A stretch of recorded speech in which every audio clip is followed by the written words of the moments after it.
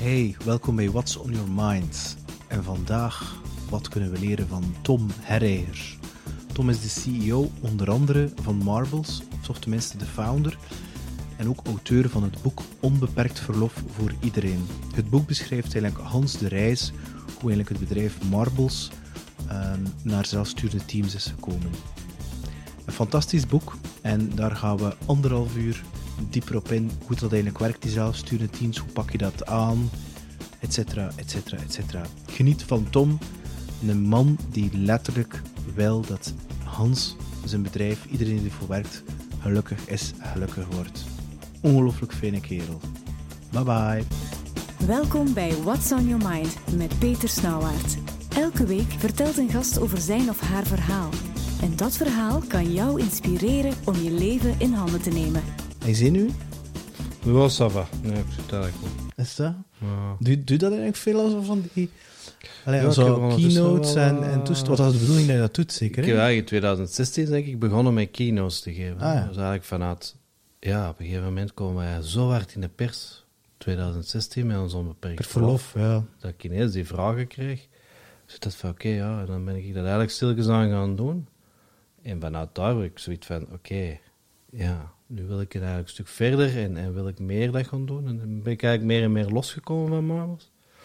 En dan, joh, nu het laatste jaar zijn meer podcasts. En de VDAB-podcast, Connectie bij de Bert van de Bury. En dan Team Tom. En, ja, ik had normaal wel de namiddag, maar dat is dan niet doorgegaan bij de Boxring. Boxring Die TV. ken ik niet. Ja, ik ken het zelf ook niet, maar ja, dat is hetgeen dat dan Pelkmans allemaal regelt. Dus dat is ook allemaal... oké. Nu, nu is er eigenlijk een bedrijf gestart met initieel... Ik kan eerst dan mee beginnen. Waarom zijn ik ondernemer geworden? Ik ben ondernemer gewoon... Ja, in eerste instantie... Was dat voor het geld? Ja, in eerste instantie voor het geld. Hè. In eerste Hoe jong instantie- ben je nu? Wat? Hoe jong ben je nu? Ik ben nu 42. Oké. Ja, ik ben op mijn 21 gestart. Oké, dus dat was eigenlijk van de UNIF of van de hogeschool dat ik kwam. Ja. Gaan direct een bedrijf starten, ik heb geen zin voor Ja, iemand ik heb te eigenlijk werken. een jaar voor een baas gewerkt. Ik heb eigenlijk echt een jaar eigenlijk... En dat was je niet goed bevallen en je zegt van... Ja, wel goed bevallen, maar eigenlijk contact van goh, ik ben hier voor iemand anders aan het werken. En ik kan er eigenlijk meer mee doen dan ik het op mijn eigen doe. En toen ook eigenlijk voor de eerste keer zo in de connectie gekomen met het internet, hè, 2001. ja. En eigenlijk vanuit zegt van ja, is goed. En dan op een avond... Ja, dat is dat verhaal met die dvd's, met Ja. die cd-roms. Hoe ben je dat dan... Ja, en eigenlijk in het jeugdhuis, hè, en dan toch met een paar vrienden en bierkartjes en goed wat pintelieren. En dan, ja, we gaan een bedrijf starten, samen met een jeugdvriend toen. En dan werd een helft van de vrienden zegt van, je zegt goed zot en dat lukt toch nooit niet. En dan uiteindelijk er toch mee doorgegaan en dan gezegd, ja, deze is iets, hè. Maar wel op die leeftijd met het feit van, we gaan heel veel geld verdienen. En tegen dat we 40 zijn, hè, zijn we binnen en kunnen we de rest van ons leven eigenlijk niks gaan doen. Ik zal het zo zeggen. Dus, ja. Maar het tussen along the way heb je wel ontdekt dat... er is niks verkeerd met geld. Integendeel. Ja. Maar als je daarvoor doet... Alleen maar daarvoor doet... Dat klopt niet. Nee. Nee. Nee, ik denk dat je gaandeweg komt eigenlijk tot het besef dat gewoon niet klopt. Hè. En dat je geld nodig hebt. Want stikt ook niet op stoel of bank. Elke organisatie Tuurlijk. of iedereen heeft geld nodig om gezond te kunnen zijn. Dus Ja. de profit is belangrijk. Maar ik heb wel beseft door de jaren heen, en dat is dan vooral de laatste 6, 7 jaar uit het licht gekomen, dat er wel veel meer is. Hè. Ja. En die transitie voor mezelf dan, ja, heeft er wel voor gezorgd van, ik kan er niet voor... Ik wil zelfs niet op mijn 40 of nu stilletjes aan gaan stoppen om dan de rest te gaan doen. Ken ik het gevoel dat het nog maar begonnen is? voor jou? Ja, omdat je vandaag eigenlijk in die combinatie zit. Ik kan genieten van het leven, ik kan werken wanneer ik wil, ik ben bezig met de dingen die ik graag doe. Ja. Ik zie mensen rondom mij die gelukkig zijn. En dat is hetgeen dat plezant is. Hè. Mensen zien groeien.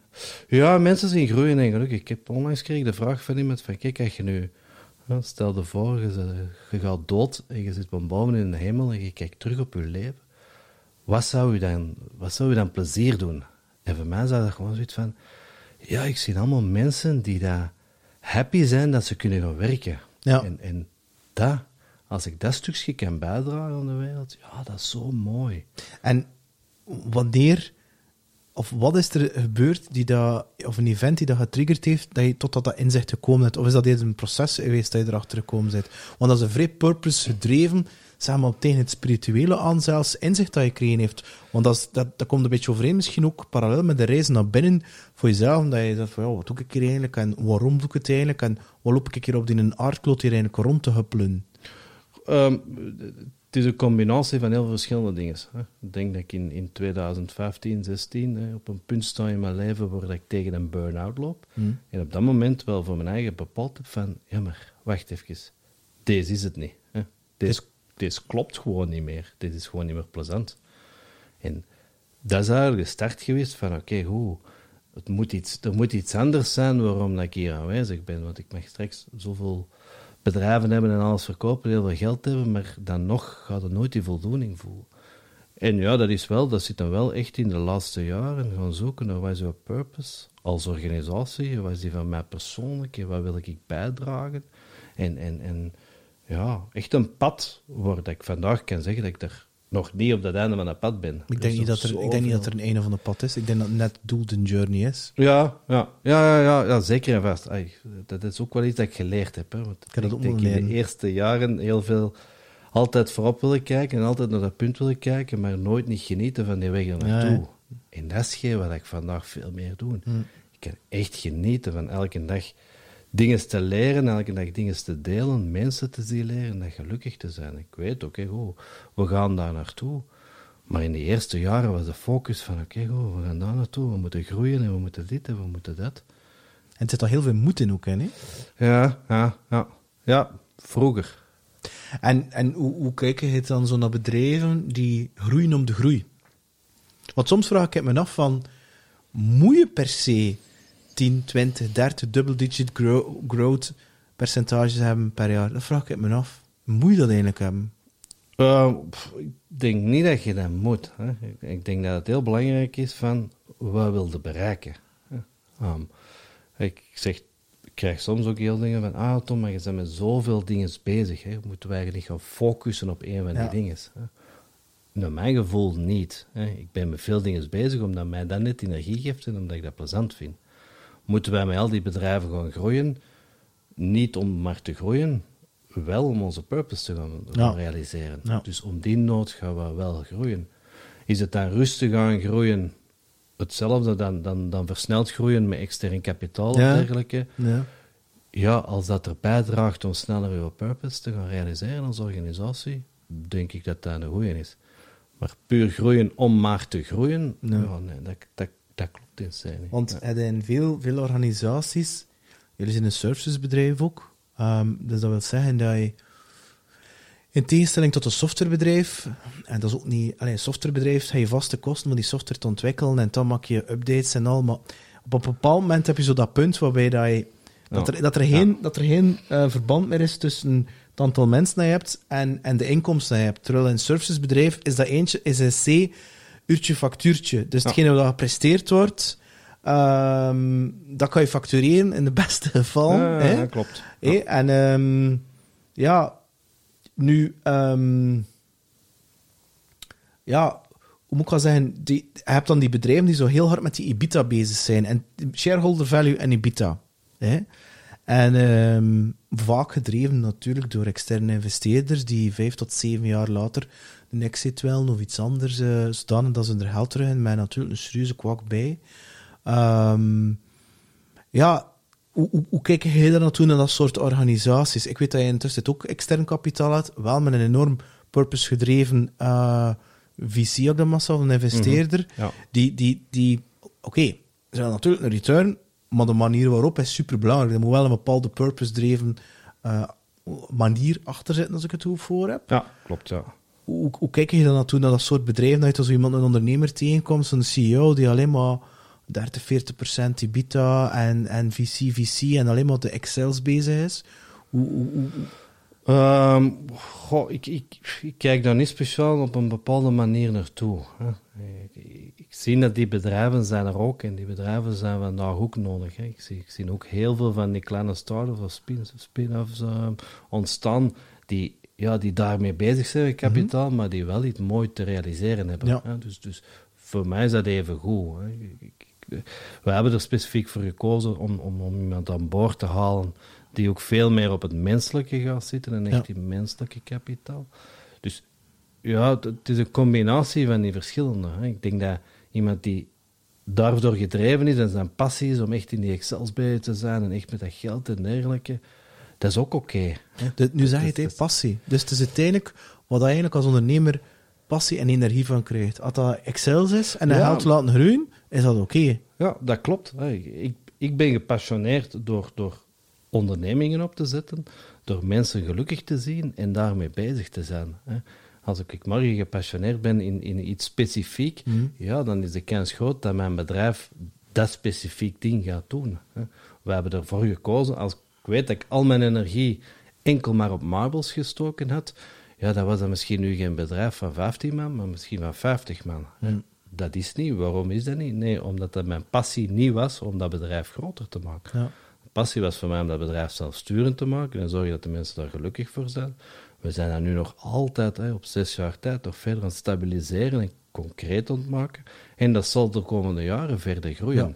Daarnaast zijn er verschillende andere bedrijven, dochterondernemings, we hebben een bedrijf dat in softwareontwikkeling, dus Kivalo, ons cadeaubonnenplatform, waar we gigantisch in geïnvesteerd hebben. En daar zien we een heel andere groei in dat platform dan in een mensgedreven organisatie.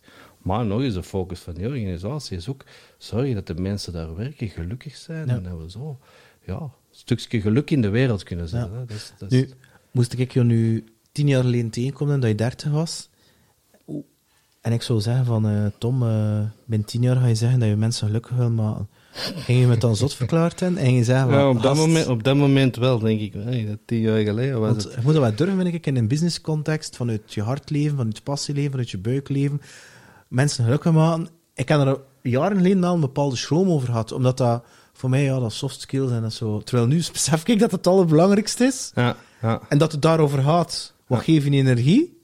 Niet van wat kan je, maar wat geef je energie? Ja. En alsjeblieft, doe dat wat je passie is. En hou je niet bezig met per se een ladder opklimmen, dat je misschien die ladder tegen de verkeerde berg gezet hebt. Nee, dat klopt. Dat 10 jaar geleden tegen mij iemand gezegd had van...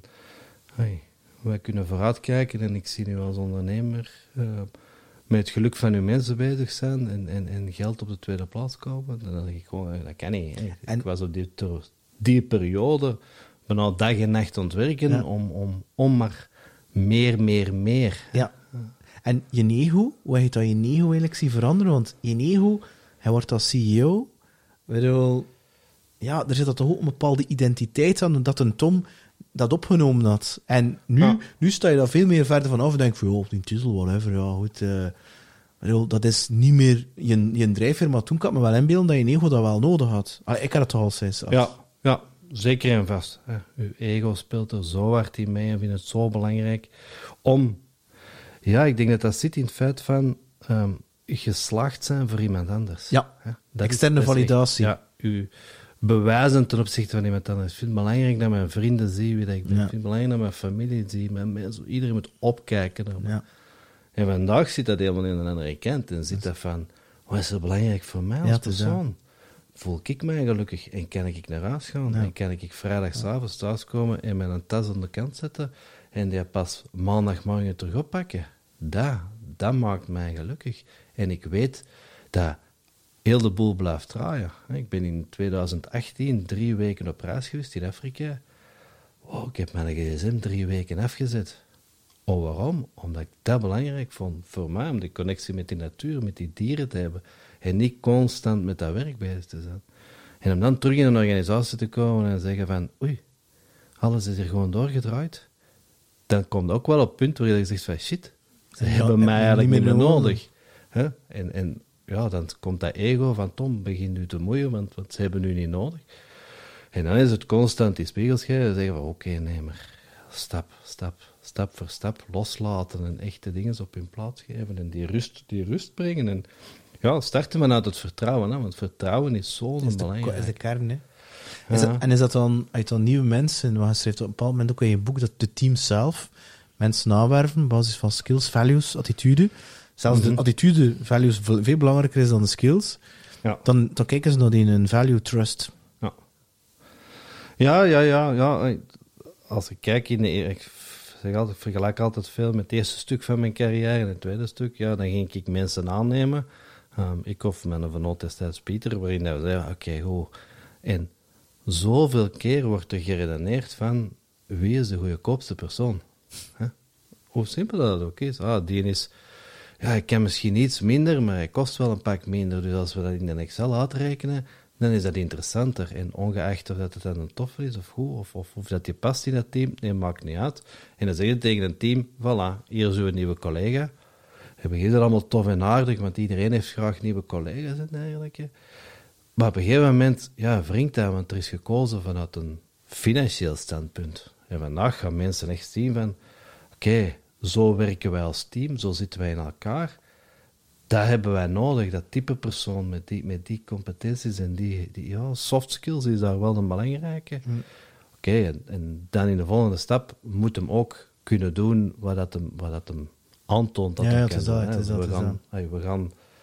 We gaan geen designer aannemen voor een functie van copywriter, omdat hij zijn soft skills bezig zijn. Hè. Dus het is altijd toch wel met de juiste skillset. Maar dat klopt veel beter. Mensen nemen die zelf aan en zijn er dan ook zelf verantwoordelijk voor. Dus ze hebben een onmiddellijke vertrouwen met die persoon. Ze starten in die samenwerking op een heel ander niveau dan dat iemand zegt van, hier, die moet je in je team pakken. Ja. En dat start allemaal vanuit dat vertrouwen weer. Hè. Ja. Nu, jullie zijn, als ik het goed voor zijn een marketing agency, hè? Ja. En jullie richten jullie naar... Of voor een soort type klanten, eigenlijk zo'n verticals of zo? We hebben ons eigenlijk een paar jaar geleden eigenlijk gepositioneerd in een nieuw businessmodel. Wij noemen ons collega-model. Waar dat we vroeger zaten in het projectmatige. We gaan in gesprek met een klant, we maken een offerte, we gaan die offerte verkopen en dan gaan we dat bouwen. Ja. En dan werd er zo hard mogelijk gefocust op zo weinig mogelijk tijd en zoveel mogelijk factureren. Ja, klopt. Standaard. En eigenlijk komen we daar ook op het besef dat eigenlijk de klanten, de meest beste klanten, die het snelst tevreden waren, eigenlijk altijd in het zak waren gezet. Hè? Want als je morgen een klant had, klopt, die dat je voor €5.000 een website verkocht en na €3.000 zegt het, hij is klaar en die is tevreden, die factureerde €5.000, heb je een klant voor hetzelfde project of een ander €5.000 en die blijft zagen. Dan ga je eraan blijven werken totdat hij tevreden is, ongeacht dat je de eigen vel snijdt. En eigenlijk in dat segment, met het feit van, we krijgen echt geen energie als bedrijf om offertes te gaan maken, hebben we ons gepositioneerd in, wij willen nu een marketingcollega worden. En dat is dan eigenlijk voor bedrijven die geen marketingmanager hebben? Ja, er zijn bedrijven waar wij met de marketingmanager samenwerken, er zijn bedrijven waar wij een marketingteam mee samenwerken, maar eigenlijk zijn wij een externe marketingpartner. En je start eigenlijk bij onze samenwerking vanaf 1 dag per week. En voor die 1 dag per week krijg je eigenlijk een team van alle marketingcompetenties die dat je nodig hebt. En samen met u gaan wij plannen wat dat er nodig is. Dus onze ideale klanten zijn inderdaad klanten die zeggen van ofwel, we zijn nu aan het groeien, we hebben eigenlijk een marketingmanager, of we hebben eigenlijk een marketingdienst nodig. Ja. En die zijn op zoek... SEO of het een of het ander? Ja, meestal gaan die op zoek naar één marketingpersoon die eigenlijk zowel kan copyrighten, als kan designen, als strategie, als social media, als alles kan. Die zoeken op de markt, die vinden ze niet. Ja. En wij willen eigenlijk als bedrijf een alternatief. Neem ons aan, start met 1 dag per week, moet je meer nodig, gaan we naar 2 dagen per week, 3 dagen per week. Maar je krijgt alle competenties die nodig zijn in 1 persoon als team. Dus jullie zijn op zoek naar klanten die beantwoorden aan dat model, die ook dat model willen doen. En niet meer in dat, we maken een inschatting en we leveren dan een site op en we hopen dat de requirements overeenkomen met de wensen van de klant, met alle gevolgen van dien. Ja, dus we gaan eigenlijk de eerste maand meestal bij de klanten 2 dagen per week echt zeggen van we gaan nu strategisch alles onder controle. Hoe zit uw merk ineen? Wie zijn uw concurrenten? Waar wil jij naartoe? Waar wil jij staan? En dan gaan we zeggen tegen de klant van om als jij binnen een jaar daar wilt staan, dan heb jij ons 2 dagen per week nodig.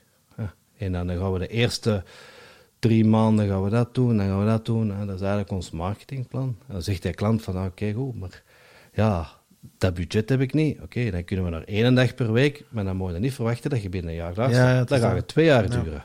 Of het moet sneller, oké, dan gaan we naar 3 dagen per week. En dat is eigenlijk die... En hebben jullie dan... Jullie werden ook met verkopers of accountmanagers of hoe je dat noemt.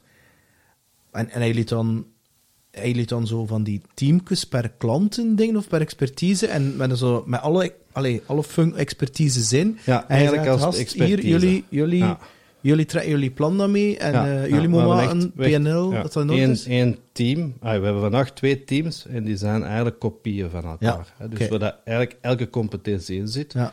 En dan hebben we eigenlijk iemand die dat, los, eigenlijk sales zo vandaag bij ons. Oké, er komt een nieuwe klant. En dan hebben we een mechanisme dat gaat zien van, goed, welk team zit on target, wat heeft die klant vooral nodig. En dan wordt die klant eigenlijk samen met dat team eigenlijk daar klant. En dan gaat dat team dat eigenlijk volledig opnemen. En ook qua cultuur? Kijk je ook naar de cultuur van dat bedrijf en de cultuur van het team? Ja, we proberen inderdaad. Elk team heeft zijn eigen voorkeur van klanten. Er worden ook klanten aangestuurd van dat team. Van kijk, dat zijn nu ideale klanten waar wij voor zouden willen werken. Of klanten waar dat er een vacature staat die dat mensen zien. Die zeggen van tegen onze collega de sales van misschien moeten daar eens. Want die hebben een vacature voor marketing, all-round marketing vacature staan. En wij zijn er eigenlijk een oplossing voor. Dus het zijn altijd de connecties. In welk team past het klant het beste?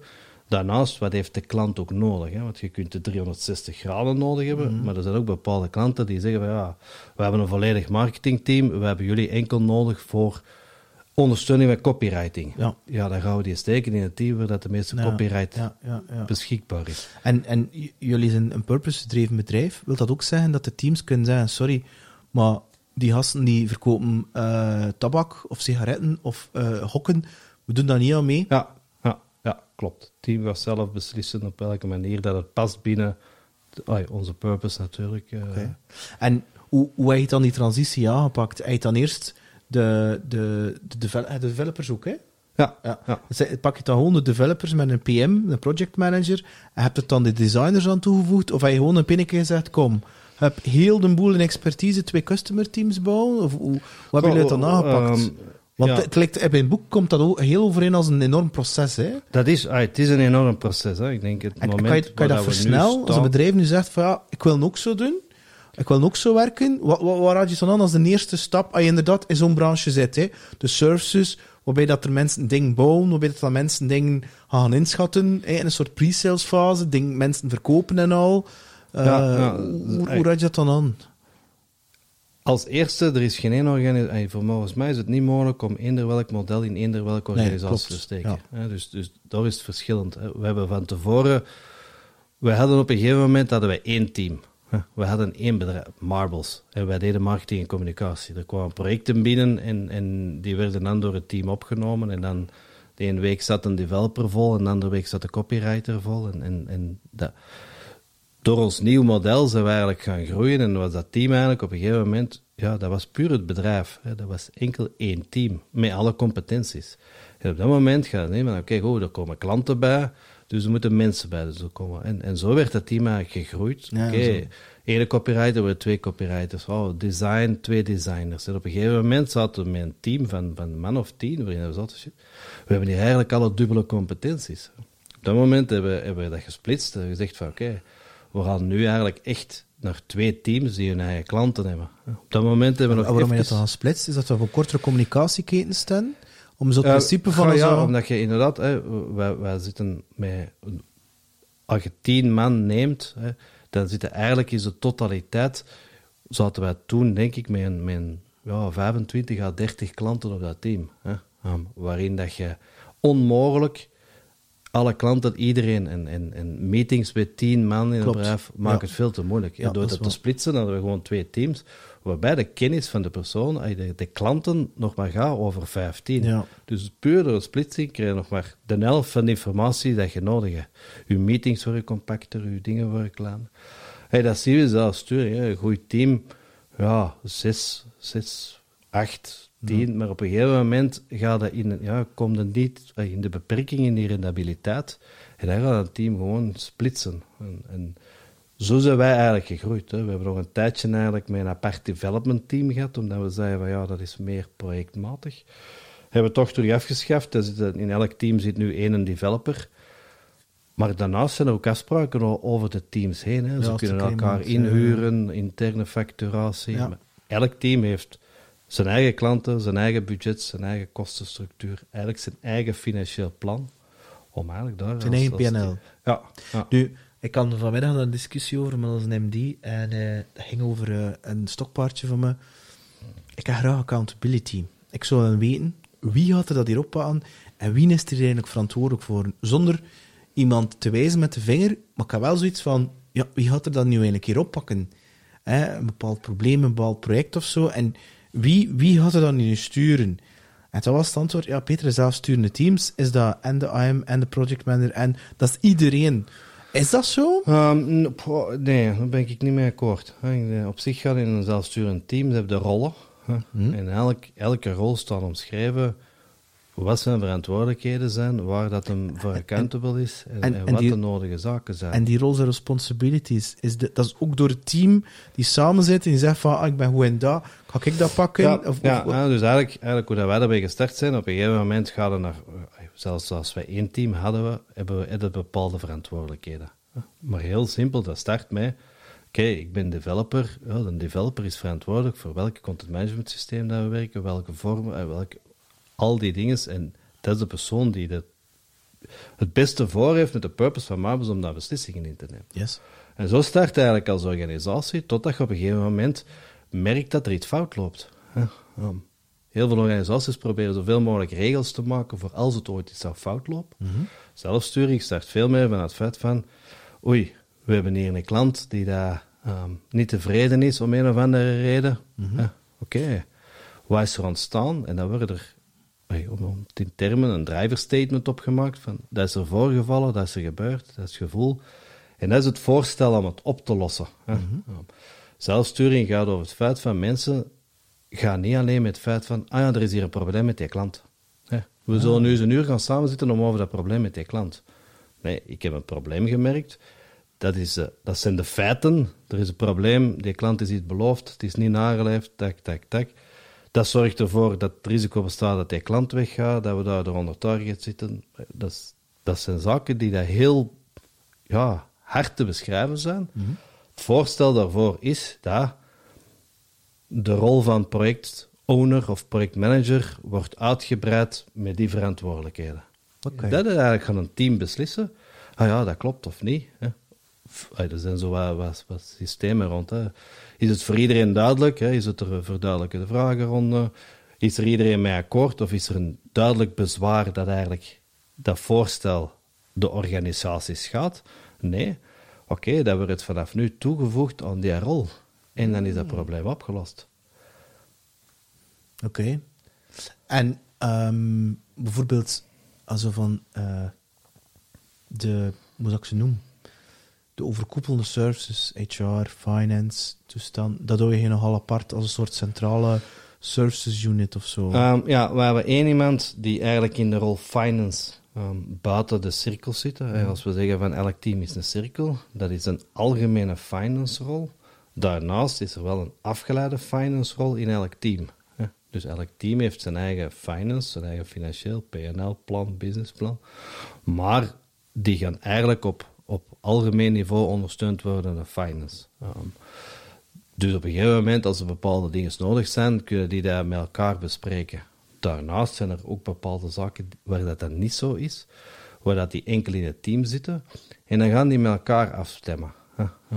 Eigenlijk is de eerste vraag, je zit op een teamniveau, hetgeen dat ik wil veranderen in mijn team, heeft dat impact enkel op mijn team, of heeft het impact op de volledige organisatie? Okay. Als het impact heeft op het team, dan is het iets dat gewoon met het team beslist kan worden. Heeft het impact op de organisatie, dan werd er eigenlijk, dat noemen ze een delegate, en dan wordt er tegen het team gezegd van, wij willen met een ander facturatiesysteem gaan starten. Dat is wel een impact, want de boekhouding en alles moet gekoppeld worden. Wie van het andere team en die 2 personen gaan eigenlijk samen zitten. En het allerbelangrijkste van dat moment is dat het hele team 100% vertrouwen en verantwoordelijkheid geeft om die 2 mensen, dat die de juiste beslissing nemen. Oké. Die gaan daarin overeenkomen, die gaan met een beslissing en gaan dat terug tegen het team zeggen en het is klaar. Hè. En dat zorgt ervoor dat die 2 mensen soms een kwartier samen zitten om iets te beslissen. Hè. En dat het niet nodig is van, deze beslissing dat heel het bedrijf aangaat, we gaan mee allemaal samen zitten. Het principe van vergaderculturen en dergelijke. Nee, keep it simple. Er is iets dat nodig is. Met hoeveel procent ongeveer is jullie vergadering aantal serieus gedaald? Goh, amai, dat is een goede vraag. Dat durf ik Het is niet maar, zeggen. ik vind dat er bij ons veel te veel gemiet wordt. Ik word er echt slecht van. Ik weet niet of meet en ik denk van, sorry, maar... Ja, er zijn heel wat systemen en processen ingegaan die dat ervoor zorgen dat vergaderen efficiënt gebeurt. Hè. Zelfs toen, we hebben een tacticsproces in onze vergadering, waar dat eigenlijk is dat de bedoeling, dat is de algemene meeting op teamniveau, waarin alles en iedereen wordt gezegd. In C gaat dat over, we gaan alle projecten overlopen en iedereen kan eigenlijk zijn vragen naar die vergadering brengen. En dat zijn eigenlijk 3 typen vragen.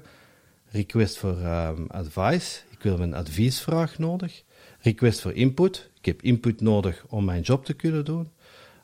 Of request voor sharing. Ik heb iets te delen dat interessant is. En puur vanuit die 3 dingen gaat er eigenlijk gestart worden. Een request voor sharing kan zijn, ik heb nog te straks telefoon gekregen van die klant, die was super content. Okay. We mogen zoveel. Maar een request voor sharing is dat gewoon delen in de groep. Het is op dat moment niet, en wat zei hem dan? En, nee. Het is gewoon een sharing, klaar. En hij had dan nog tijd voor zo een keer aan de koffiezetmachine een klapje te doen en dan zo die mayonaise, want zeker ik zie er ook, jullie remote working en al, ik ben daar niet tegen, I get it. Maar ik moet wel toegeven, wij hebben een bepaalde miljoenenproject gewonnen, maar ik dat niet gewoon, dan moest dat allemaal remote geweest zijn, ik geloof er niet in. Omdat er een bepaalde creativiteit, hoe noemt dat woord? Ja, ja, co-creatie, samen zitten en al die... Ik ben er nog niet over uit, ik weet het antwoord niet. Ik vind het moeilijk in, Tom. Nee, ik denk dat... Snap je ook wel zeggen? Vandaag 100% remote werken voor Marbles of de groep van Marbles bedrijven zal er niet zijn. Als ik zie... Gelijk, ik kom ook vaak uit door vandaag, hoeveel mensen dat er aanwezig zijn om gewoon samen te zijn. En het is niet dat er veel meer... ik heb daar ook een hele dag gezeten, ik heb daar zelfs wat online meetings gehad, dus ik heb dat ook thuis kunnen doen. Hè. Maar puur in die omgeving zitten, met andere mensen horen, andere mensen zien, 's middags samen aan tafel te zitten, eten, aan de koffie zitten, die soort zaken, dat is nodig. Hè. Want het is toch dan dat de developer zijn rol weggaat en Jasper wordt, en dat de sales manager Peter wordt, en dat Jasper en Peter wordt, in plaats dat dan zo... Dat informele, dat lachen met bepaalde zaken. Dat niet alleen, maar ook puur het spreken met elkaar. Hè. Geschreven. Hè. Als je morgen een meeting hebt met 5 mensen in een vergaderzaal en de eerste 2 zijn er al met een tas koffie, dat is morgens om 8 uur of 9 uur de meeting. Ja, het was druk op de baan of dit of dat. In een online meeting is dat niet. Dat is direct to the core, functioneel. En je gaat werken. En dat is gewoon zo een gemis.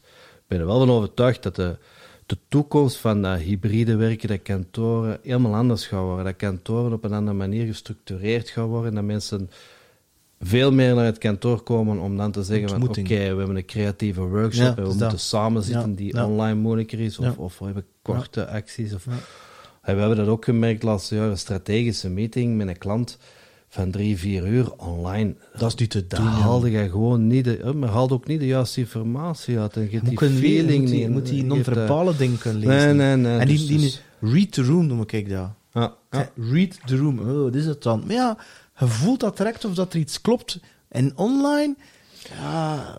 en zeker al bij, ik noem het dan tussen haakjes, traditionelere bedrijven, die zo niet in IT of de remote, die zo meer in productie zitten... ik kan niet zeggen, ik kan niet vooral in een West-Vlaams productiebedrijf, maar het is toch wel... hou me in de reer, ik voel me niet goed bij een Zoom-meeting. Ik had dan mensen die echt... Andreas Kreten van bijvoorbeeld Meid with Love, die al jaren voor remote, fantastische kerel, komt vrij goed met hem eroverheen. Ja. Maar we disagree, we agree that we disagree. Omdat, ik kan niet zeggen, alles fysiek, maar dat heb ik niet gezegd. En zeker niet voor rollen zoals developers die iets blauwer zijn, zoals dat heet, en die via epics werken en wat is het en al. Ik snap dat wel. En die misschien niet zoveel energie krijgen van andere mensen. Het zijn toch ook heel veel andere mensen die wel bewust, dat hij zegt, gewoon er zijn. En hoe vaak ik 2 secondjes en zo van die kleine dingetjes, maar dan moet iemand een Slack voor sturen en dan een meeting voor beleiden. En soms zelfs de online meeting zo rekken naar dat. Het is een half uur of een uur zo. Gast, nu gaan we, ik wil 10 minuten, mijn kop. Nu is het gedaan, hè. En die zo ik weet het niet. En zo van die mensen die graag zo leuteren. En niet van qua je wel, hè. Nee, maar dat start ook van heel veel van, het is ingepland, hè. Een meeting die 1 uur is ingepland. Ik heb vroeger altijd het idee, dat moet dat 1 uur duren, minstens. Ja. Hè.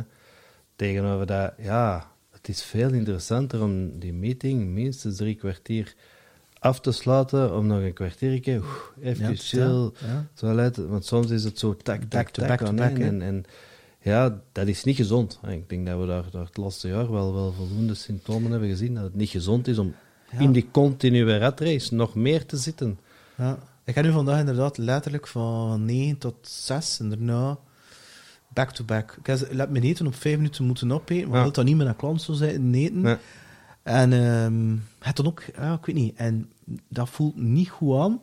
En wat je dan verliest, vind ik, is dat je een soort zombie wordt en dat je die creativiteit verliest. En creativiteit maakt niet uit dat dat nu een designer of een strateeg of een copywriter, want ik ben dat al niet, ik ben een commercieel. Maar zelfs ik heb creativiteit nodig om problemen op te lossen, om, ik weet niet, opportuniteiten aan te pakken. En ik denk, hoe ga ik dat nu gaan doen? Ja. En daarvoor moet ik in de natuur zijn. Ik een rondwandel, een keer een gesprek gaan met iemand die me zo sparkte, die een idee, en denk, ik had dat zo nog niet bekeken. Nee, maar ik merk dat bij mijn eigen ook. Het bedenken van creatieve opportuniteiten, watgene is waar ik liefst mee bezig ben, dat komt net uit die momenten waarin je ziet van, die heeft hier een probleem, of dat loopt hier iets niet goed, of kunnen nadenken, en ook eens bij iemand aan de pc kunnen zitten, van eens te kunnen meekijken, die een andere blik. En digitaal gebeurt dat gewoon niet. Je merkt dat gewoon. Vandaag op een bureau, verschillende mensen, heb je 5 minuutjes, of heb je dit, of heb je dat. En ik weet dat, ik ben voor iedereen altijd beschikbaar, en ze weten dat ook, ze kunnen me bellen, slakken, altijd. Maar toch gebeurt dat veel minder dan op het moment dat de mensen in real life bij elkaar zijn. Dus ik denk dat moesten we morgen vanuit Marbles en dergelijke 100%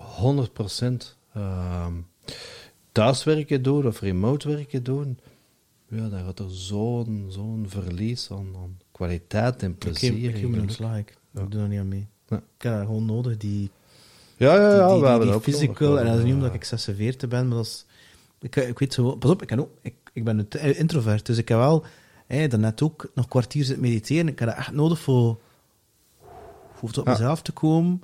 En er volledig voor jou kun hier en nu zijn, die denkt, ik moet dat nog doen, ik moet die nog sturen, ik moet dat. Maar toch is het zeg maar iets helemaal anders. Zijn jullie ooit bezig geweest zo? Ik vermoed dat billability, dat wel een themaatje was vroeger. Van moet je gaan zijn, de teams moesten een bepaald percentage factuurbaar zijn. Klopt. Jullie zijn waarschijnlijk ook bezig geweest met operational excellence. Ook om dat gaan streamlinen en zorgen dat dan nog een paar procentjes extra kunnen pushen. Ja.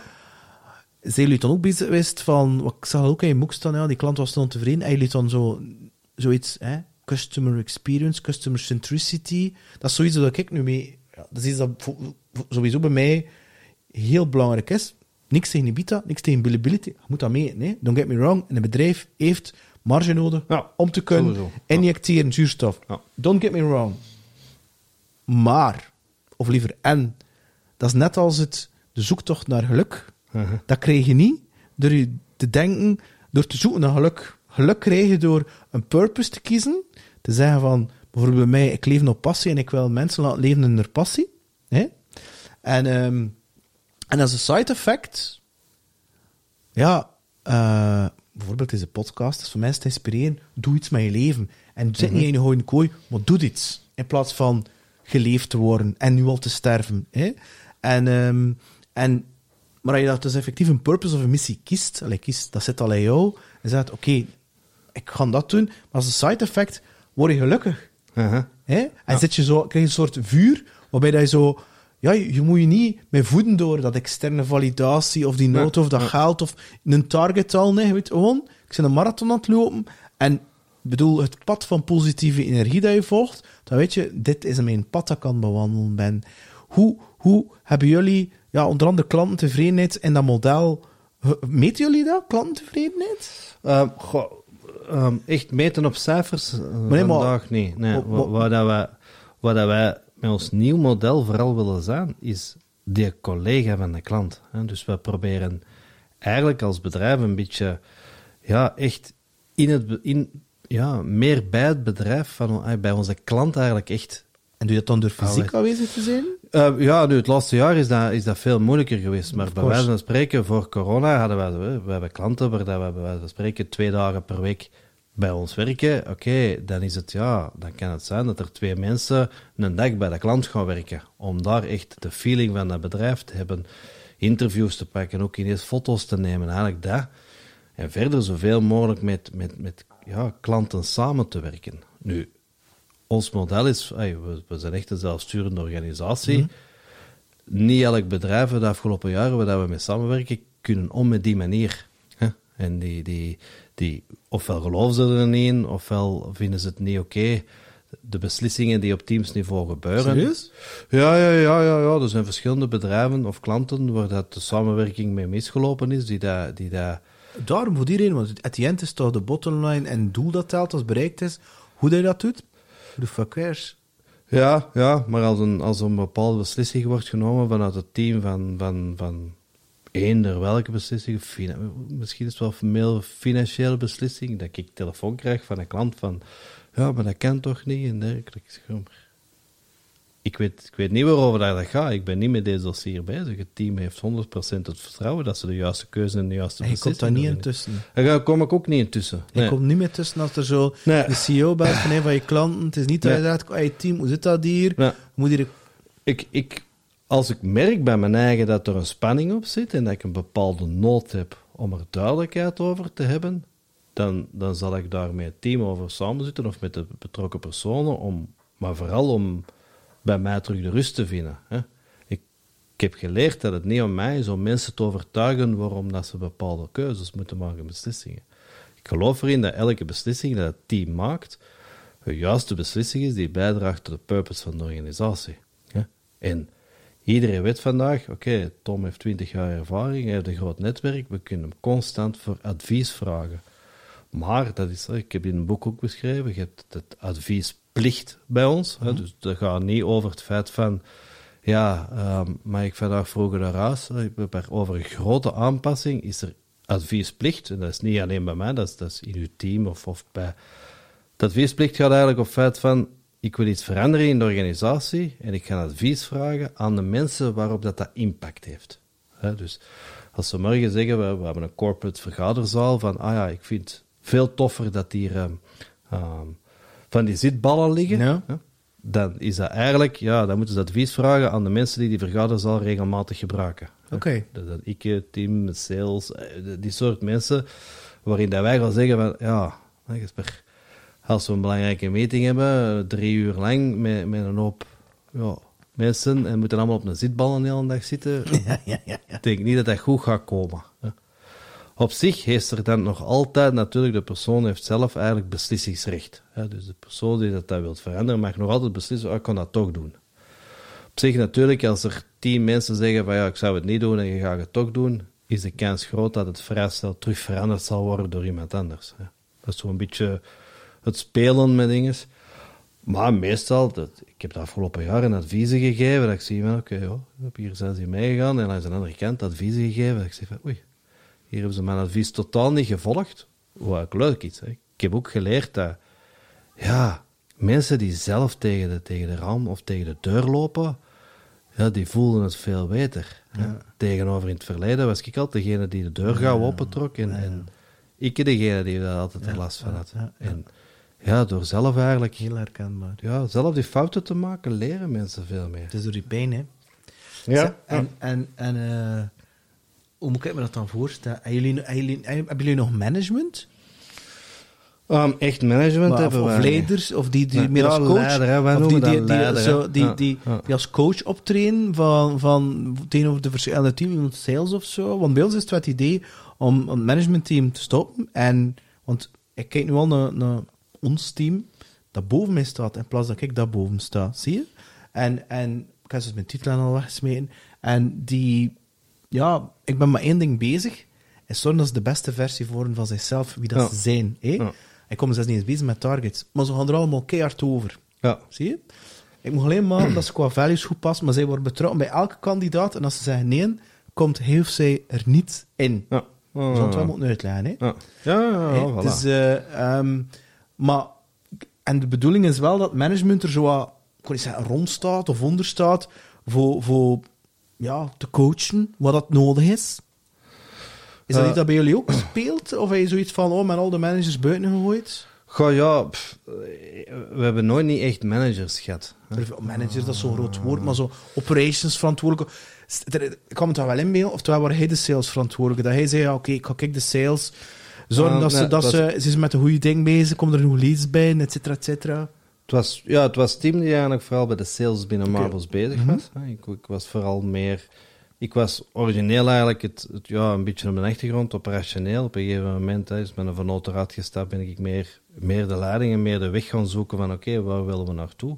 Aan de andere kant was het voor mij heel duidelijk dat Marbles alleen mij niet voldoende gaf. Hè. Dat is de reden waarom ik met andere bedrijven, spin-offs en al die soort zaken ben begonnen. En vandaag heeft het team als leider van de organisatie die zegt van oké, dat is de weg die we opgaan. Hè. Dus die bepaalt de richting van die organisatie, waar dat iedereen eigenlijk meegaat.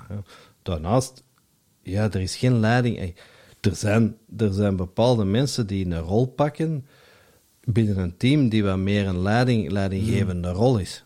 Maar op zich is het wel een volledig vlakke organisatie. Het is een soort shared leader. shared leadership. Ja. Zeg maar, moet ik me dan voorstellen dat Tim dat al zit met een dashboard voor hem, met allerlei KPI's die van de twee teams zijn en dat die bepaalde dingen ziet en dat doorgeven worden, dat hij weet van oké, dat is hier green, dat is hier rood, maar gaan daar een keer moeten babbelen rond dat ding, of zeg je totaal niet mee bezig met de cijfers?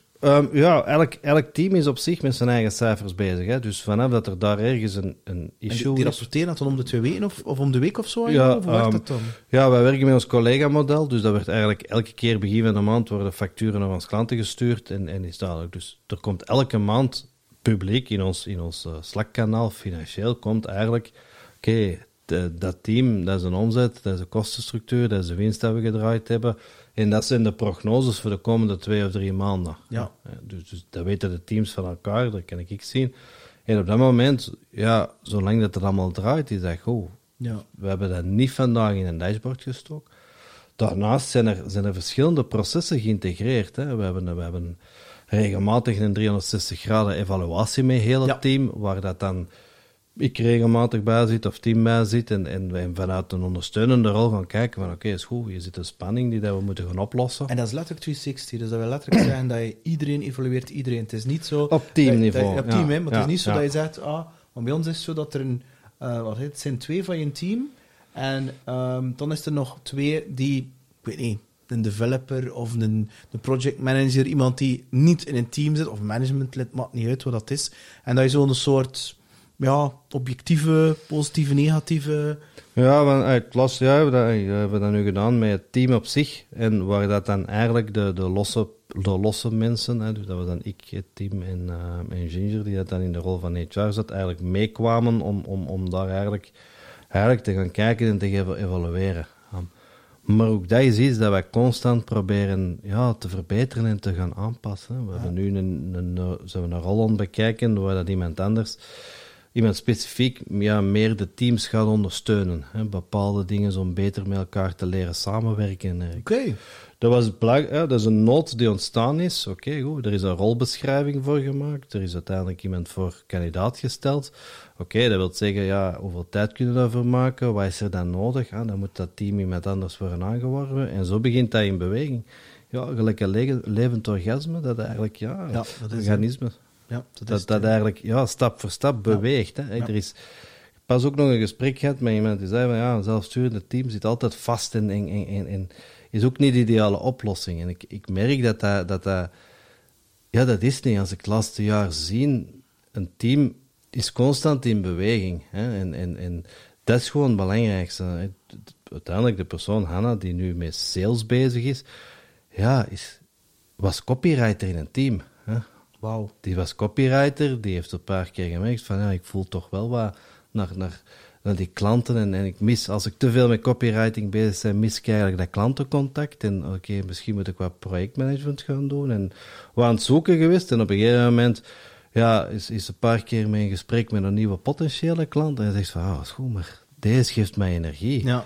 Oké, is goed, misschien moet je dan eens kijken of de rol van sales zoiets is. En die is nu, ik weet het zelf ook niet, maar ik denk vandaag 50% van haar tijd met sales bezig en nog 50% van copywriting. Men heeft nu gezegd van, ik wil toekomstgericht doorgroeien, dat ik 100% met sales bezig kan zijn. Oké, is goed, dan moeten we gaan kijken, vacature voor copywriter gaan opstellen, moeten we die procedures gaan starten en dat is continu iets in beweging. Hè, dus. We zijn bezig met een nieuwe website aan het rebranden en redesignen en dat is zo mijn ding niet. En als ik zo wat rondkijk, dan zie ik op heel veel agencies toekoeren dat er heel veel openstaande vacatures zijn in alle disciplines. Ja. Zien jullie dat ook? Hebben jullie dat ook? En hebben jullie veel, als je dat wilt delen, verloop in de zin dat met heel dat model te implementeren? Kan ik me wel inbeelden en zo? Ik ben overtuigd dat wij mensen daardoor gaan verliezen en ook anderen gaan aantrekken. En dat is oké voor mij. Omdat ik wel besef dat het ego is wel een belangrijke in. Hè? Want voor zo'n team, voor zelfsturende teams, als je geen ego hebt en je wil jouw eigen ego laten, of je eigen belangen laten voorgaan op het belang van de groep, de band noem ik dat, dan heb je wel een niche-hoedje. Ik denk, als je echt wilt, de totaal is meer van de som van de onderliggende deel, moet je echt dat mission, dat purpose ding, dat echt dat voornemen dan op je eigen belang. Ja, dat is zeker. Hè. Ik denk dat we de afgelopen jaren hebben gemerkt dat niet iedereen in dit systeem past. En dat vind ik interessant. Als je dat dan vaststelt, want dat is dan tekenen aan de wand, waarschijnlijk een team die dat zei van er zit hier iets wat. Ga je dan nog een keer extra gaan coachen? Ga je dan gaan investeren? En tot wanneer, hoe lang ga je dan die persoon, ik weet dat is een gemiddeld, maar ga je dan die persoon eigenlijk nog gaan in het team houden totdat je zegt van kerel of vrouw, denk niet dat het gaat lukken, maar ga je moeten laten gaan.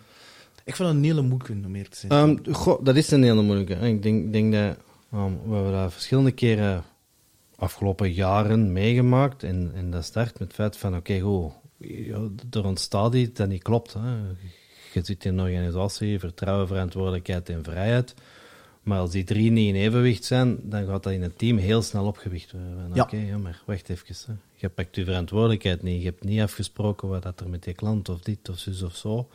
En dan gaan we van daaruit, wordt dat op een tactics meeting gezegd, maar als dat verschillende keren terugkomt, gaat er op een gegeven moment we moeten daar wel iets aan gaan doen.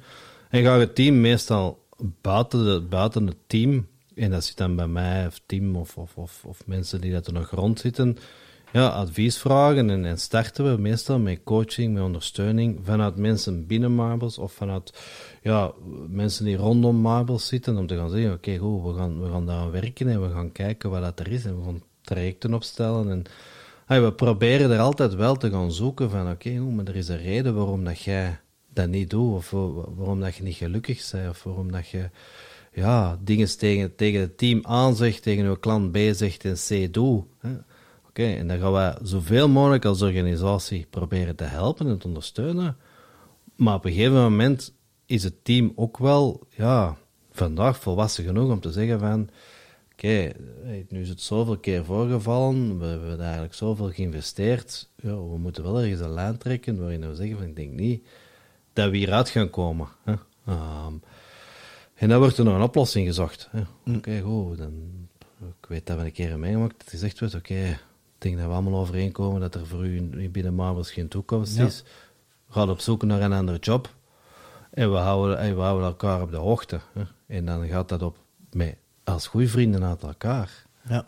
Dat klopt gewoon. Ja. Daarnaast zijn er ook in ons systeem en in ons huidig verhaal zijn er ook beperkingen. Hè. We hebben nooit Rias gehad, die een developer was, die dat... Ja, als we echt met die collega-klanten in ons model... Ja, we hebben geen developmentprojecten die dat een jaar duren. Hè. Dus dat ging over sites, kleine applicaties, landingspagina's, waar dat bij Rias... Maar ja, Ik wil die grote dingen. Je moet doorbreken, hè, als je echt wilt gaan. En dan hebben we ook mee, oké, hoe tof dat Marbles ook is en hoe plezant dat ook is, van, het is misschien wel interessant om toch eens verder te gaan zien en echt naar een soort development board te gaan, waar dat jij, omdat dat je passie is, omdat datgene dat je graag maakt.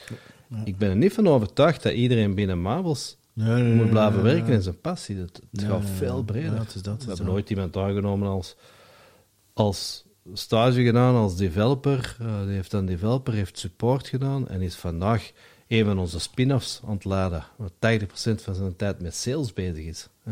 De carrière-switch van gigantisch is. Maar dat zijn de dingen waar ik dan blij van word. Dat zijn de dingen dat ik zie gebeuren. En dat is zo een beetje... Ja, ik ben van jongs af aan ook in een kotteke geduwd, van, maar die kan niet schrijven zonder dt-fouten, dus dat is iemand die... Is dat zo? Is dat zo'n dyslexie of zo? Ja, nee, goed. Ik denk dat ik van jongs af aan door had dat het schoolsysteem ook niet klopte. Dat je daar heel hard in de lijntjes moest kleuren. Dat je niet mocht eten dat je honger hebt, maar dat je moet eten dat de bel gaat en moet opzien dat de bel terug gaat. Dat soort systemen heeft nooit in mijn systeem... Dat is ook hetgene waar Ricardo Semler mee bezig is. Ja. Want die is daarmee bezig, zegt hij, het is toch geen nut dat je een papegaai leert vissen of zo. Hè? Want hij was bezig met het bedrijf, maar intussen heeft hij dat ook toegepast op een schoolsysteem, en zelfs op een dorp. Ja, hij heeft zijn eigen school en dat systeem. Ik geloof, dat is een grote uitdaging, hè? De politiek, het onderwijs in België, als ik dat zie, hoe dat daar gefocust wordt op, wacht even. Hè. Het is taal en wiskunde. Iedereen moet hier in een kader lopen, en zit je in dat kader, dan zit je goed. Maar past ze daar niet, dan zit dat wordt als probleemkind aanzien. Hè. En dat zit hem voor mij heel hard in het feit van, wacht even, die heeft ander passie en talenten, en misschien moet als school eens gaan kijken wat een ander passie of talenten is. En ja, dat is zo... je hebt BSO, het TSO en ASO, maar het zijn allemaal lagen. Hè. Je kunt niet van BSO naar Latijnse gaan. Hè. Maar je kunt alleen maar... hoeveel ouders dat ik soms... start in Latijnse, want dat kun je nog afzwakken. Ja. Come on, dat klopt toch niet? Hè. Als er morgen iemand in een technische richting geduwd wordt, maar na een jaar wordt er gezien van... die is eigenlijk wel een krakje wiskunde. Dan mag die niet naar een jaar doorgaan in een ASO-richting. Als die jongen, ik ben ervan overtuigd dat die persoon zo'n passie dat is, dat hij met veel meer kans zal slagen dan veel mensen in die richting zitten. En bij mij was dat ook hetzelfde. Ik was op school in het lager onderwijs, niet degene die, en zeker die talen en al die dingen. Voor mij maakte dat ook niet uit of dat nu met een D of een T. Je snapt toch wat ik wil zeggen, of je snapt toch wat ik schrijf. Is dat? En vanuit dat systeem wordt de vraag voor, maar dat is technisch. Hè. Dat is iemand die met zijn handen gaat werken. Hè. Dus ik heb elektromechanica gestudeerd. Oké. Ik vond dat top, vond dat heel interessant. Ik heb een heel mooie jeugd in mijn elektro. Ik ben dan door gaan studeren, graduaat elektromechanica. Maar dat was niet wat dat mijn passie en mijn talenten lagen. Maar goed, er is niemand, nog mijn ouders, nog het schoolsysteem, ooit ontdekt wat dat mijn talenten en mijn passie wel was. Bij mij was dat ook zo. Hè. Ik was 2 en ik hoorde Lola van de Kings. En ik wilde gitarist worden. Ja. En dat is gewoon, kon ik muziek spelen. En maar toen ik 18 was, ik ben economie gaan studeren in Brussel. Ik heb me nooit afgevraagd dat dat nu iets is zodat ik passie van kreeg of ik energie van kreeg. En eerlijk gezegd, toen ik 23 was, ik heb dat gewoon gekozen omdat ik gewoon niet wist wat ik moest doen. En op mijn 23e wist ik het nog altijd niet. Op mijn 30e wist ik het nog altijd niet. En het is pas na... zo heel in die corporate wereld sales te zitten, en dan je dacht van, ik wil dat helemaal niet. Ik wil geen muzikant zijn, ik wil niet zo VP, bla bla bla. Ja. En vandaar dat ik met mijn zoon bezig ben, nu al aan het kijken van, bijvoorbeeld, Olivier van Duren, die zei me nooit in een lezing, als je wel je talenten of je passies ontdekken, dan moet je kijken naar hetgene tussen je 4 en je 8, waar je het meest mee bezig bent. Hè. Ja. En voor mij was dat lezen, omdat ik gewoon een introvert stijl ben. Ja. En ik nog altijd, hè. Ik heb je een boek, op 2 dagen was dat uitgelezen. Hè. Ik had dat verslind, niet verscheurd, maar verslind. Hè. En muziek. Noem me elk nummer uit de jaren 80 en ik kan gewoon aan de eerste seconde van de drum horen, dat is dat nummer. Hè. Ik kan alles Run DMC. En dat is iets dat... Ja, ook in die bands dat ik speel, dat ze allemaal moeten die nummers combineren, allemaal gaan daar en daar. En bij mij is dat logisch.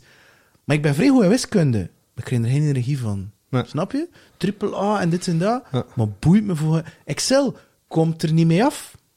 Mag tot de borden er zijn. Maar... Echt, en dat zou... Maar nu, met mijn zoon ben ik veel bewuster mee bezig. Want deze talent, ik zie hem, je wil schilderen, je wil creëren en zo. Ja. Terwijl creatief, dat was zo... Ja... Maar zit er toch niks mee? Ik bedoel, geld verdienen, targets. En zo, die harde skills, zo, hè, die doelstellingen. En zo, dat ook de maatschappij die zo... hij moet weer zo'n manager worden. Zelfs mijn pa. Oei. Ja, en wat doet hij nu eigenlijk? Is het niet voyageur, vertegenwoordiger? Ja, er is wel een verschil tussen een account manager. Hè? En toen dat ik een LinkedIn ontdekt had, was dat zo... Oei, is die een manager? Ik zeg, geen manager, dat is een account, dat is een sales, pa. En dat zit er zo hard in...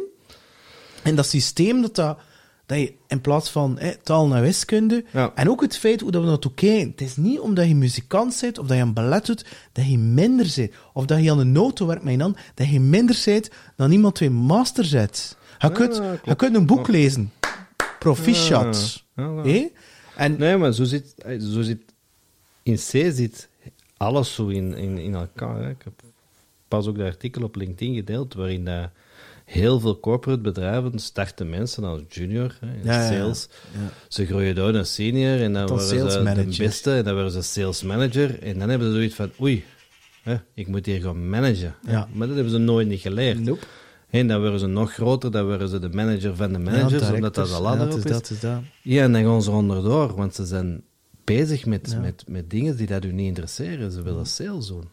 En eigenlijk, hoe meer ik erover nadenk, dat is geen wat ik ook meegemaakt heb in mijn ondernemerschap. Ik ben ondernemer geworden omdat ik die vrijheid had, omdat ik iets voor mijn eigen wou en dergelijke. En door de jaren heen ben ik gegroeid.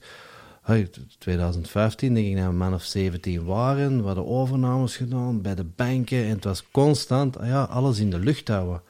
Maar ik was niet meer bezig met de core, wat dat mij gelukkig maakte en waarom dat ik een bedrijf gestart was. Er was zoveel bijgekomen van HR en loonverwerking en banken. En mensen die weggaan en geld zoeken en te ontevreden klanten. Dat was gewoon op dat moment niet meer plezant. En dan, dat is ook gewoon, je gaat van het zelfstandig, ik ga niet leuk doen, word ineens ondernemer en je wordt werkgever. Ja. En er verandert niks, maar er verandert zoveel. En als je zo terugkijkt, de periode 2015, 16 en 2021, ik geloof dat hier in de Ramseerniveaus, ze zijn in haar passie. Wat is zo voor jou de allerbelangrijkste traject? Les, inzicht, fout, noem het maar les. En heel dat traject, dat je dacht van, moest je kunnen teruggaan, dat had misschien anders aangepakt. Of dat vind ik nu het allerbelangrijkste, dat nu heel dat traject meegepakt in, Tom. Het allerbelangrijkste, denk ik, is echt gewoon naar jezelf kijken en zeggen van, deze klopt of deze klopt niet. Ja. Mag ik samenvatten dat je nu meer uit je hart leeft dan uit je hoofd? Ja.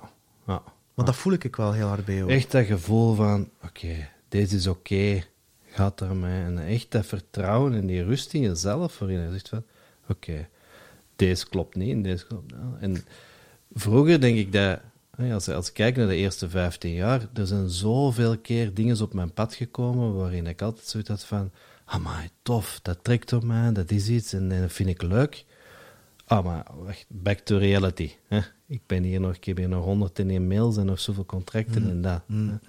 En dat is vandaag hetgeen wat ik niet meer doe. En als ik merk van, deze is iets wat mij interesseert of waar ik meer van wil weten, dan zal ik zorgen dat ik er tijd voor heb. Ja. En dan zal ik daarmee bezig zijn, omdat dat gewoon iets is dat iets in mij zegt dat iets is wat je moet onderzoeken en mee verder moet gaan.